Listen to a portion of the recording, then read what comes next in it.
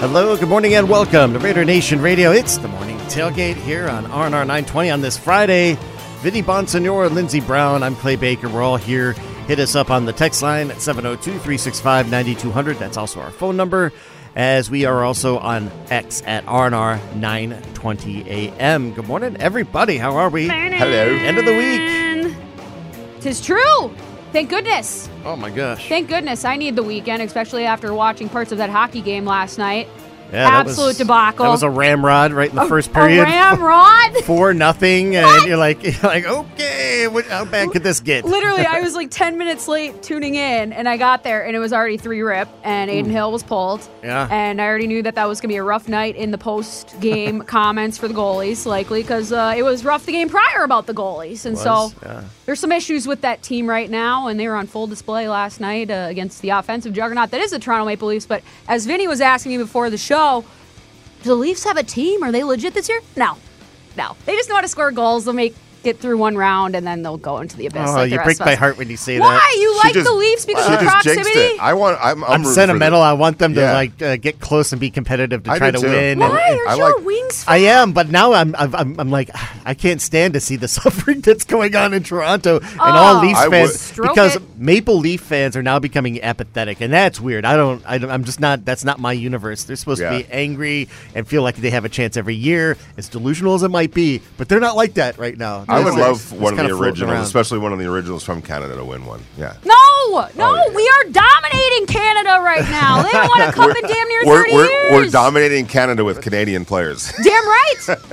No, I do. I have a little soft spot for Toronto, and kind of for the same reasons that you do. What? So that's going to be my team. Okay, I'm going to root for the Toronto Maple Leafs. Well, they have tried everything, They have, but none of it is landing. None of it's working over the past 20 years. I think of all the experiments they've tried with coaches, GMs, youth movements, veteran-laden movements. It's all come to one big fiery pile at the dog park. But they're good right now. Like, theoretically, they're good right now, right? They're great at scoring goals. Oh, they are. Number 34 is great at scoring goals. That's Austin Matthews. He's an American. He's magic. He's an American. Where is he from? Arizona. Oh, yeah, that's the Arizona guy. That's right. That's great. He knows it. Hockey expert over there. Yeah, I did, because doesn't he have like a whole bunch of, I forget what I saw something on Twitter, and I was like, who's this guy, and Arizona, that's cool. That's what we were talking about, like in states like California and Arizona and here, the amount of, I know that there aren't as many rinks, obviously, as in Minnesota, but I know that as I got older, there were more rinks that were being built in California. For sure. It's so the spreading access out. to that sport became more prevalent. A lot of that goes to, the Gretzky factor coming to California, and I was there. I saw it in real time, and people got jazzed about it, and more kids started playing it. So you go to the Kings facility, that's where they have open rinks for leagues. It's just packed all the time. Yeah, same with City National. All the time. It's wild with practices. It was one of the weirdest things when I moved here to show up. I've been to very few NHL practices, but I'm guessing not a lot of them would have full stands. And that's what was here and at times is here. I don't know if that will be it's this a great week. Idea. Full stands, chanting, music, all that stuff. That's how the Kings, I wonder if they took a page out of the Kings, because their facility was like that. I'd never seen anything like that. But then again, I've never really been to a hockey practice. It helps to win. It helps to have that kind of support, especially like 11 o'clock on a morning, 11 a.m., right? And these practices would People be like at work and going to school. So play crazy. A little bit of early hooky. We love it. We love it. And some of the Kings factor into like maybe the prevalence of more hockey arenas in this part of the country, in the Southwest, for example, because of Luc Robitaille. He's got like this. He's on a patent to create ice a lot quicker and more efficiently by just like absorbing all the moisture in the air at any time, instead of like the old rink models that would take forever to melt and then refreeze. So Robitaille is kind of like, it's been somewhat revolutionary. I haven't heard of this. Yeah, it's helped kind of like make hockey arenas, especially more affordable. Well, and then to run and maintain. There's fake ice too. There's these things called skating treadmills, which are just like treadmills, but they have this particular type of plastic on it so you can skate on it, so you can work on your stride, work on your power. I did that with my dad for years when he was unemployed. We would just go after school and just train. Oh, they build you up. Grind. Yeah. And work on shooting and just refine your stride and everything else. But you can put that down on your floor in your basement and train that way. Now, it's not the same feel. It's not the same texture, but you're going to float around and be able to work on stuff in the same manner. Yeah. And so, and a lot of that is just enough to get to that level of development where you're building those skills that can translate well on the ice, the real ice anyway. This town could use like some more of that, though. It's funny because like even one of the rinks was attached to one of the properties that got torn down by the stations. Texas Station and Fiesta over on Rancho. Sobe Life Waters. I was researching right? every damn rink in this town when I was trying to set up a tournament like 6 years ago, and I think we had ice there. Yeah, and it's rough, man, because you're trying to find ice time in the one place that was kind of like helping a certain region of the city. It's like, no, we got to tear it all down. Yeah. So like, if anybody wants to get involved, like get in the ground floor, get in with a consortium of owners, and start building some new ice rinks and some ice sheets. But too, with the Maple Leafs as the example, and just kind of like thinking about it overall sports, because there's such a movement towards offense, whether that's basketball, hockey. I mean, we're seeing point totals just rocket up in every single aspect. Does that win? Like, does the offensive model and the growth that we've seen actually win? Because if you look at the chips, nope. If you look at how things change in the postseason, each sport has its nuance. Well, we have to. There's two sides to that argument.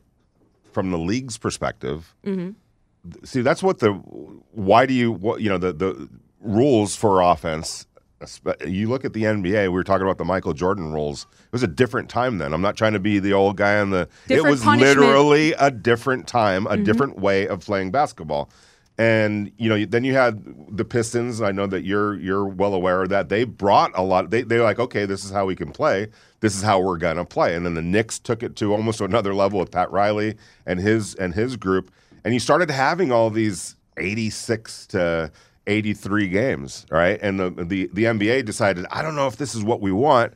Let's take out the hand check. Let's take out some of the rules and the physicality because we think our fans want to see more offense. And I'm sure the NHL decided that too. I remember we want sellies. Yes, exactly. And to me, it goes a little bit overboard. I think when you look at today's NBA game, I love the athleticism of it all, but it's so easy to get to one point to the other to get your open shot, and that's why the 3-point play has been so prevalent, because it's easy to free guys up now. You're not in danger, and I'd in danger in quotes, like in a sports sense, of getting leveled, of getting bodied, of getting pushed around. I think it needs to go back to that a little bit more. Because it's just too easy, and it becomes kind of boring after a while watching the same kind of play, the same kind of systems, the same kind of it's not fun to me, and I don't know if it wins championships in hockey. I really don't know, but probably because games that's the other part of it. Games get officiated differently in the playoffs than they do in the regular season. And I'm sure hockey...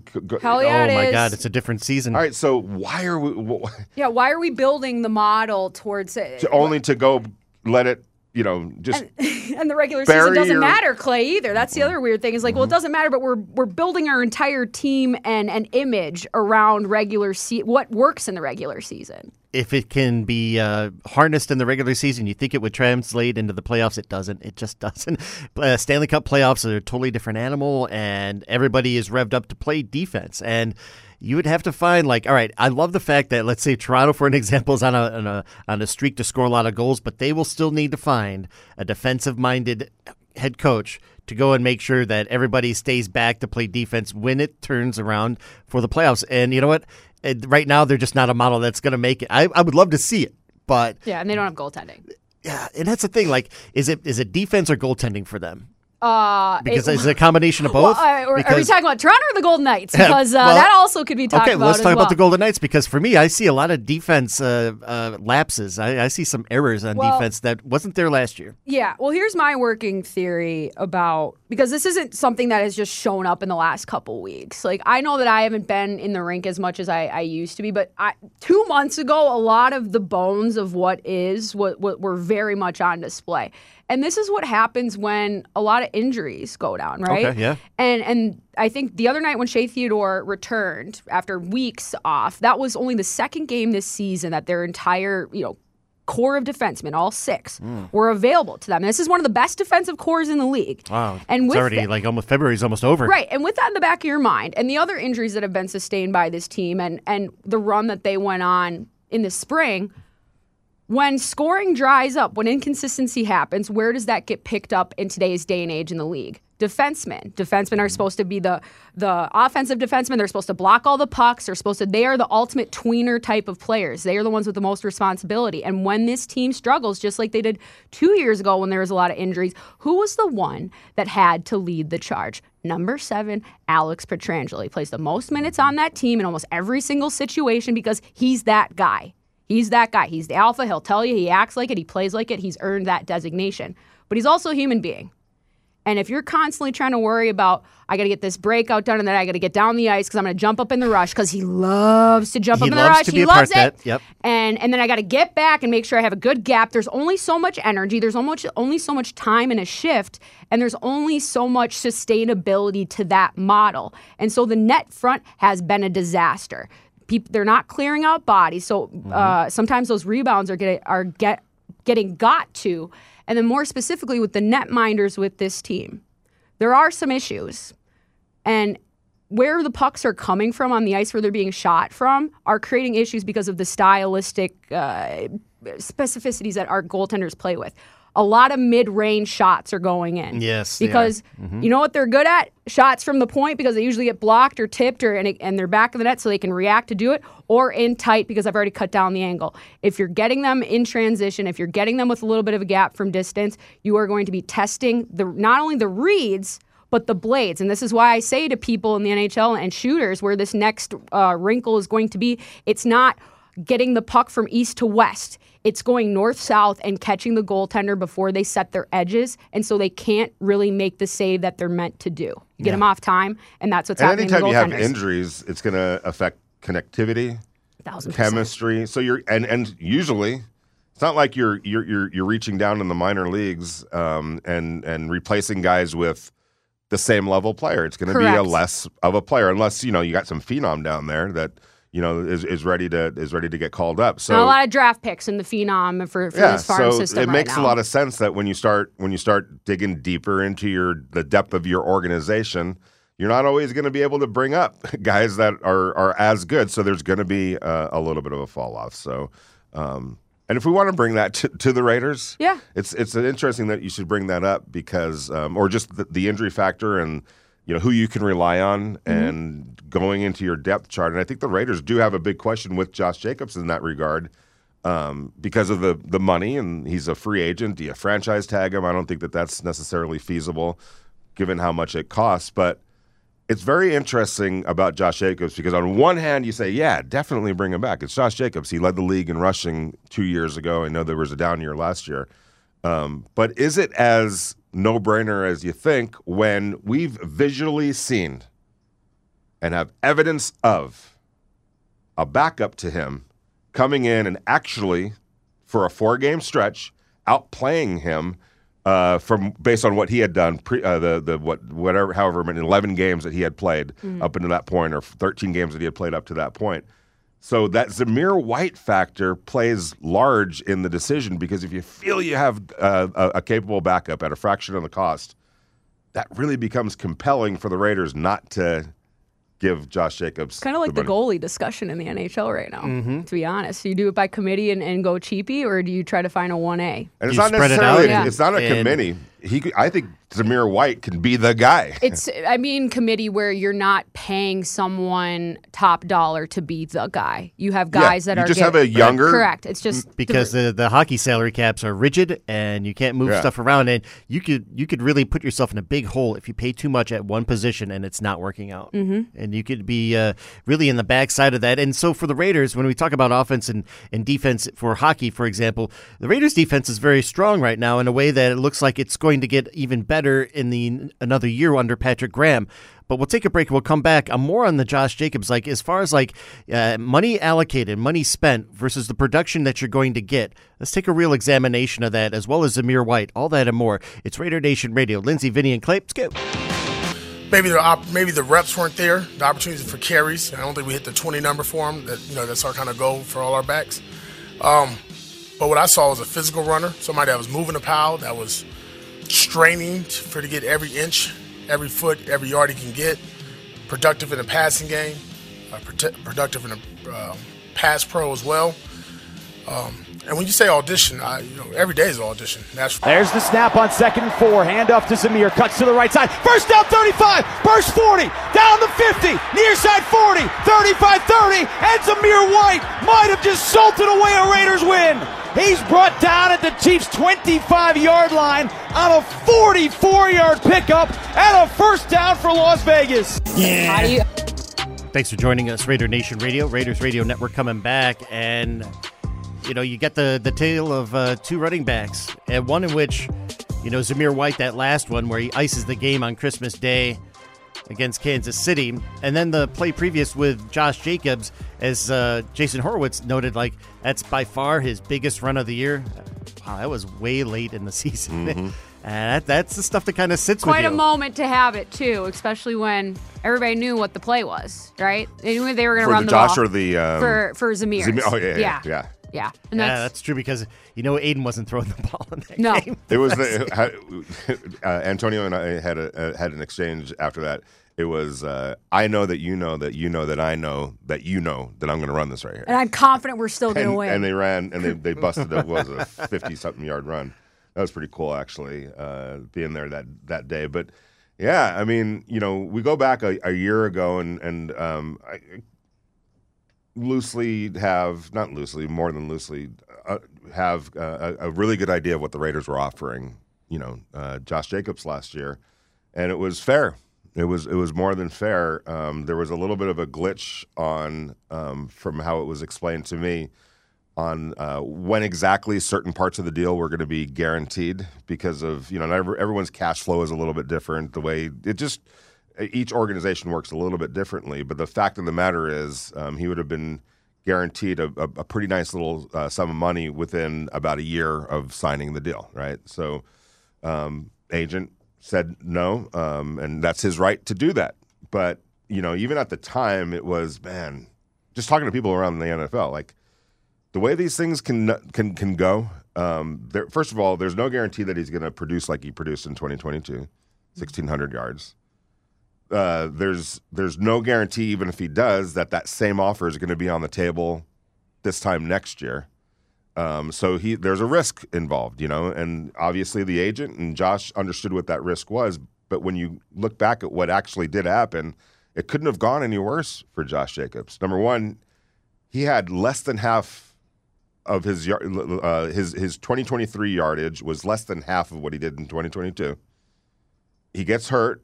Opens the door for Zamir White, and Zamir White was the third best running back yardage-wise over those last 4 games of the season. His per-yard carry was third best in the league in those 4 games. That's not nothing. That's not insignificant. He was given the opportunity to play and to play a lot, finally, the first time in his career, and he knocked it out of the park. So if you're Josh Jacobs, you're looking at a season that wasn't even close to what it was the year before that when he had all the leverage in the world, got hurt, his backup kind of outplayed him if you look at what the statistics were. So now where do you go if you're Josh Jacobs, and where do you go if you're the Raiders in terms of you want to bring him back? I know Antonio Pierce wants to bring him back, but what are you willing to give Josh Jacobs at this point, knowing that you might have his more than capable backup to come in and step up and be the number one running back in Zamir White at $980,000, by the way. Yeah, I mean, we've talked about where he's market valued, at least when it comes to Sport Track, and to your point before the show as well, that doesn't some of the nuance is lost in that website, yes, how things are paid out. But in terms of getting a nice round number, they provide that to us, a 4-year, $42,721,176 value for Josh Jacobs with an average salary of $10.6 million. And that is not a number that I'm willing to live with. A number that I would like him to be at is 8. Okay. $8 million per year. And again, I'm not going to get into all the nuance because I don't understand all the nuance, but I understand $8 million per year. That's a haircut for him, a considerable haircut for him, but it's also higher than a lot of what the market is valuing for his position. And given his performance this past year and the non-guarantee that whatever 2021 was, or if you want to go back to 2019 in his rookie year, like there's never a guarantee for anything, right? And so I'm comfortable at 8, but I don't know if Josh. Yeah, and I'll try to add some of the nuance to it real quick. It always sounds complicated, but it really isn't that complicated. And Clay, you can help me. You're the better at math than I am, so I might have to lean on you. But let's use Jonathan Taylor as an example. All right, of more than capable running back, one of the best running backs in the league when he's out there and playing. So last year, at this time last year, Jonathan Taylor was going into the last year of his rookie contract, right? And so there was a little bit of back and forth, and is he not going to sign? Is he going to play this year? All that. He and the Colts ultimately agreed on what amounted to a 3-year extension. All right, for it's like $42 million, 3-year extension for $42 million. But keep in mind, he was already on the books for 2023. So this was an extension for 2024, 2025, 2026, and 2027. But if you look at here's the nuance of that. Okay, you hear a 3-year extension, so it becomes a 4-year deal, $42 million, kind of like what you were talking about with Josh Jacobs. But when you read the fine print, this is what it ended up being. So at signing last year, this time at signing, Jonathan was guaranteed $20.3 million, and that represented the remaining portion of his 2023 salary, a $10 million signing bonus, and his 2024 salary, this year's salary, plus all of his 2024 game bonuses. All right. So basically, at signing, he's guaranteed $20.3 million to cover 2023 and all of 2024. Right.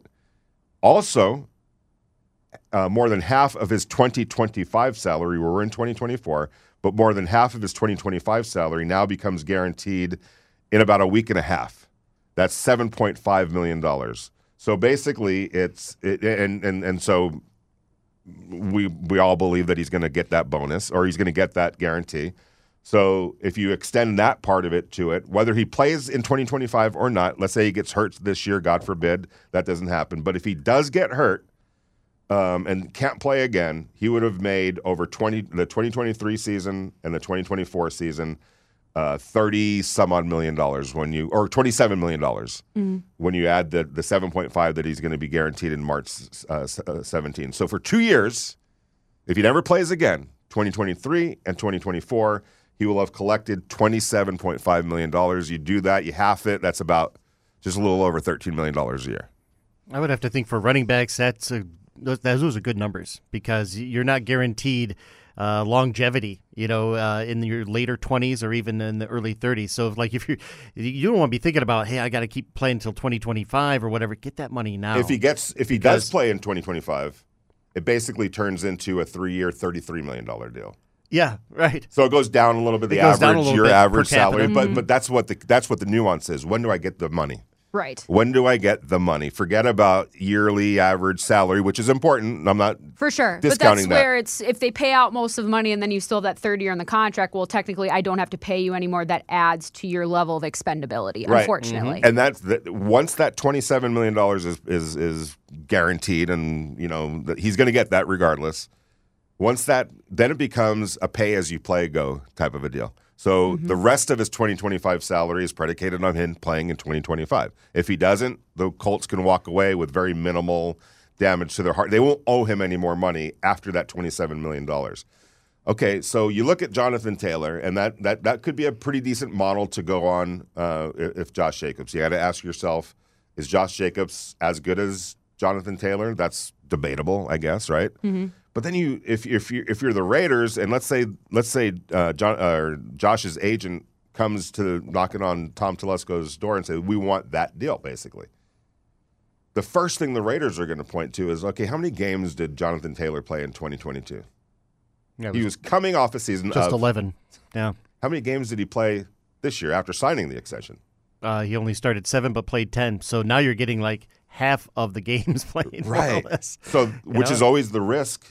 And also the attempts. That big year, just like Josh, Taylor had 330 rushing attempts. Yeah. Josh had about 350, 360. Yeah. And the last 2 years for Jonathan Taylor, those are like 350 attempts combined over the last 2 years. So he's not on the field, and when he is on the field, the attempts are still down. Right. So that would be the Raiders' argument for. First of all, we're not. I would think anyway, we're not comfortable giving you $13 million. We're not comfortable giving you $27 million over the next 2 years. Right. We're gonna have to talk about that. Because the plan is not to run anybody 350, 360 times, right? Is that an assumption we're willing to make? Because that's just how outstanding that year was for him. Was also an outstanding circumstance that probably is unlikely to be replicated. Like, you don't want to spend your running back that much because there's such a recapture penalty physically. At least that's what we've seen. Well, the two running so backs far. that did run that much, right. There were some, I wouldn't say consequences, but maybe some repercussions. Exactly that. That's what I mean. There's a physical Who knows? recapture. I'm not a doctor. I don't know that was the direct. Right. But you can, it's not hard to And so, what's the number of carries? Like, what's the healthy number of carries that you're looking for in this offensive system? Because that also reflects how big of a piece of the puzzle you are, and that should probably dictate some of the value. Yeah, right? I would have to think like maybe 250 attempts is about your average that you'd kind of want. Maybe 230, 250. That gets you maybe around 1,200 yards rushing. I'm happy with that. And that's continuing Josh Jacobs being the main answer, right? For sure. Because that's where it's like we have to think about, there's going to be, I hope, a reimagination to get Zamir White out there, even if Josh Jacobs is indeed on this team. And Josh Jacobs could also catch 50 balls a season, there too. There you go. And to your point of, lowering the amount of carries, if you're the Raiders and you know that, like, let's just say, and I think you had an idea of what you would guarantee him. Right. Well, I would just, if it's $8 million per season, right, then it's maybe like 5 or 6. I don't know. I just assumed like the 8 was the part of the number. I think where you were headed was you structure it the same way as a Jonathan Taylor contract, but instead of $20 million over those first couple of years, it would be $16 million. Sure. Okay. That's fine. And then a third year to make it maybe 25. Yeah. So and maybe you guarantee, just like Taylor's, you guarantee that it would be 26, 2024, 25. Yeah, the 2026 contract, half of the 2026 contract would then become guaranteed this time next year, March of next year. Right. Kind of if you structure it exactly the way Taylor's contract is structured. Now, if you do that, and let's say those were roughly the numbers, to you guys' point about the carries, if you're the Raiders, now you're like, okay, we're basically on the hook now for this amount of money. We need to make sure that that he's here for us to give us the equivalent production numbers.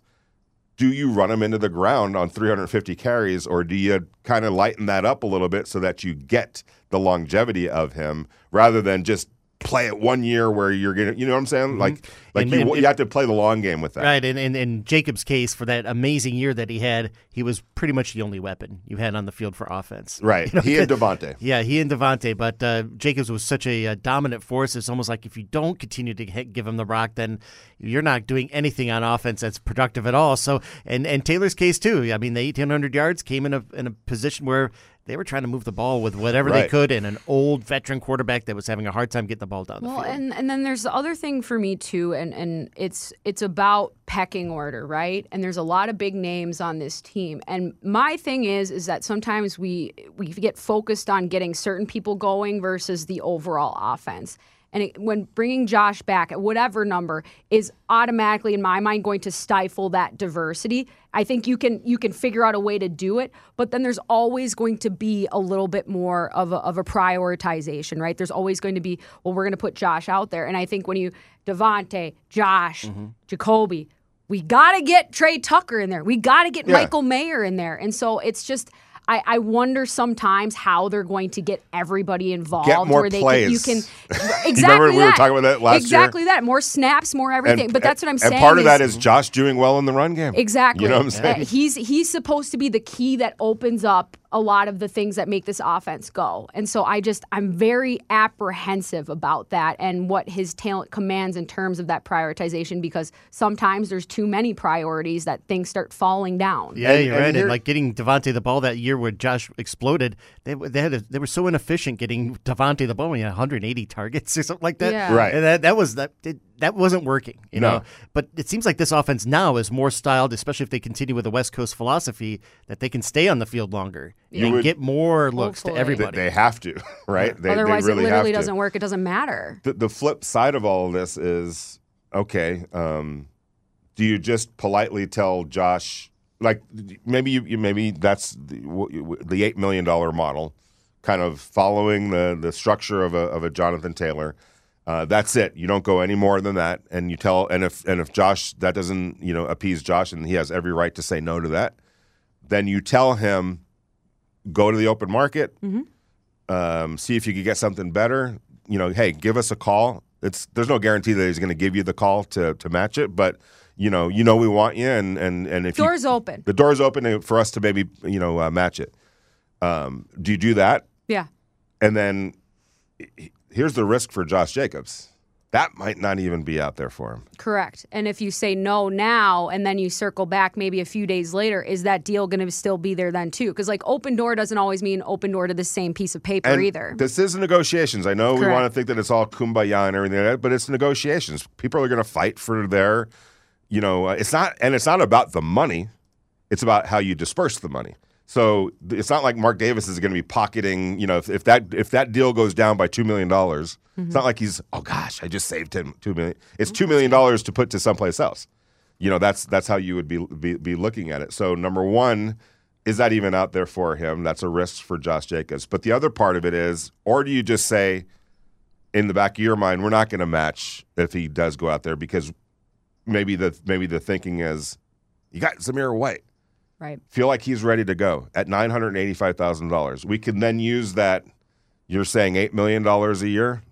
You could then take the $7 million, the $8 million that you're going to pay Josh Jacobs this year, and go get yourself go fix your offensive line. Go help fix your offensive line, or whatever position it is that it would free up that amount of money. Let's just say $16 million in cash for the next 2 years to go address another position. All right, and let's get into a break here real quick because we also have another part of this story, and it's what Antonio Pierce has said about Josh Jacobs when the season was on, and even towards the end of the season and the press conferences, and how he values Josh Jacobs. How does that linger into the equation? We'll get into that on the other side. Lindsey, Vinny, and Clay, you're on Raider Nation Radio. To the 10, 5, touchdown Raiders! Josh Jacobs burst through the hole and sprinted 63 yards for his longest play of the season.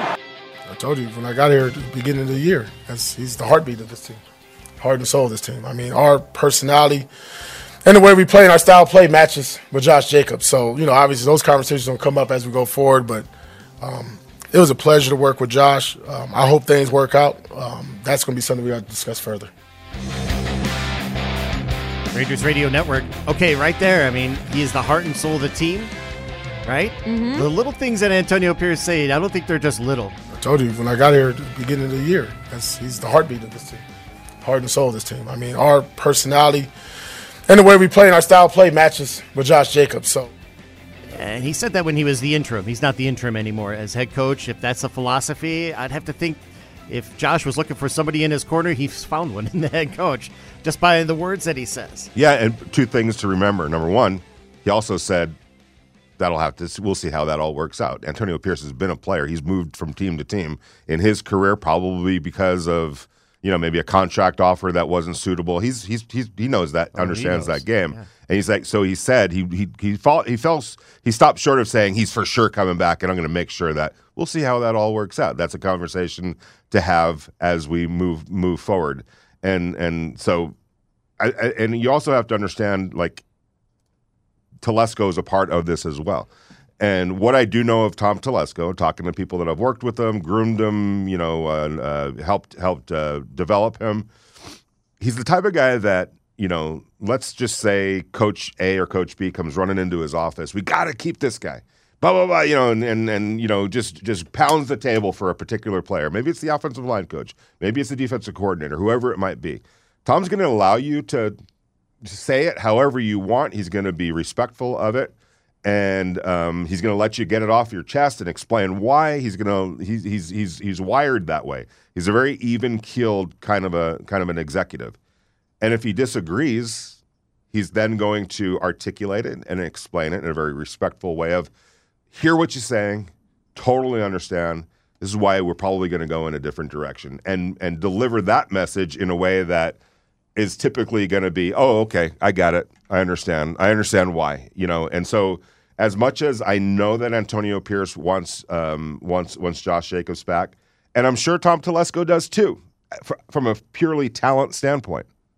Mm-hmm. But there are other considerations to make that the general manager always has to look at way more than the coach. Mitch Kupchak used to always tell me with Phil Jackson, Mitch was the GM of the Lakers, Phil was the coach. Phil looks at things 5 minutes, 5 days down the road. That's the extent almost of his vision for his team. And that's how he has to be wired. I have to look at it from 5 minutes, 5 days, 5 weeks, 5 months, 5 years sometimes down the line. It's a different lens that you have to look at it through. And so, but the point being, I think Tom is somebody, not that I think, I know Tom is somebody that's going to let you talk and make your case. But if he differs from that, and if he feels like that's not the right move, he's going to explain it right back to you in a very respectful way. Well, this is one organization, one love. I understand that. But there is a necessity within every single hierarchy for a separation of faith and state. And when it comes to this team, I would expect my head coach to be the biggest advocate for the players. I think that's the right thing to do. Okay. I think if you're a coach, you're always singing your players' praises unless it's a tool to get something else. You know what I mean? And this time of the year. Or get rid of this guy. This time of the year, I think it's important to put up certain fronts as well. And you can set traps for people. You can put people down on a certain trail, but when it comes to being an advocate on the side of the players, you need the players to feel that their head coach is in their corner when he goes into the office with Telesco. Like, you have to have somebody that's in your corner to advocate for the here and now, because there are people with long-term vision. I know that there's other pieces we can bring in. We're always looking to improve, so anybody can lose anything. But there has to be that perception that I directly care about you because I'm your direct superior, right here. I know Telesco is too, but it's different general manager versus coach. And so I would expect that. And that's a dynamic that I think is a healthy thing to have that separation. When you were saying that, and I absolutely agree, but it also goes the other way more often than people think. And by that I say, John Gruden was notorious for falling in love and out of love with players. Larry Brown, the former basketball coach, and these guys, they're not necessarily outliers. There's a lot of coaches that just fall out of love with somebody and go barge it into the general manager's office. Their general managers have worked with Larry Brown and John Gruden, have talked about long conversations of talking them off the ledge on why, no, we cannot just get rid of the quarterback right now or whoever it might be.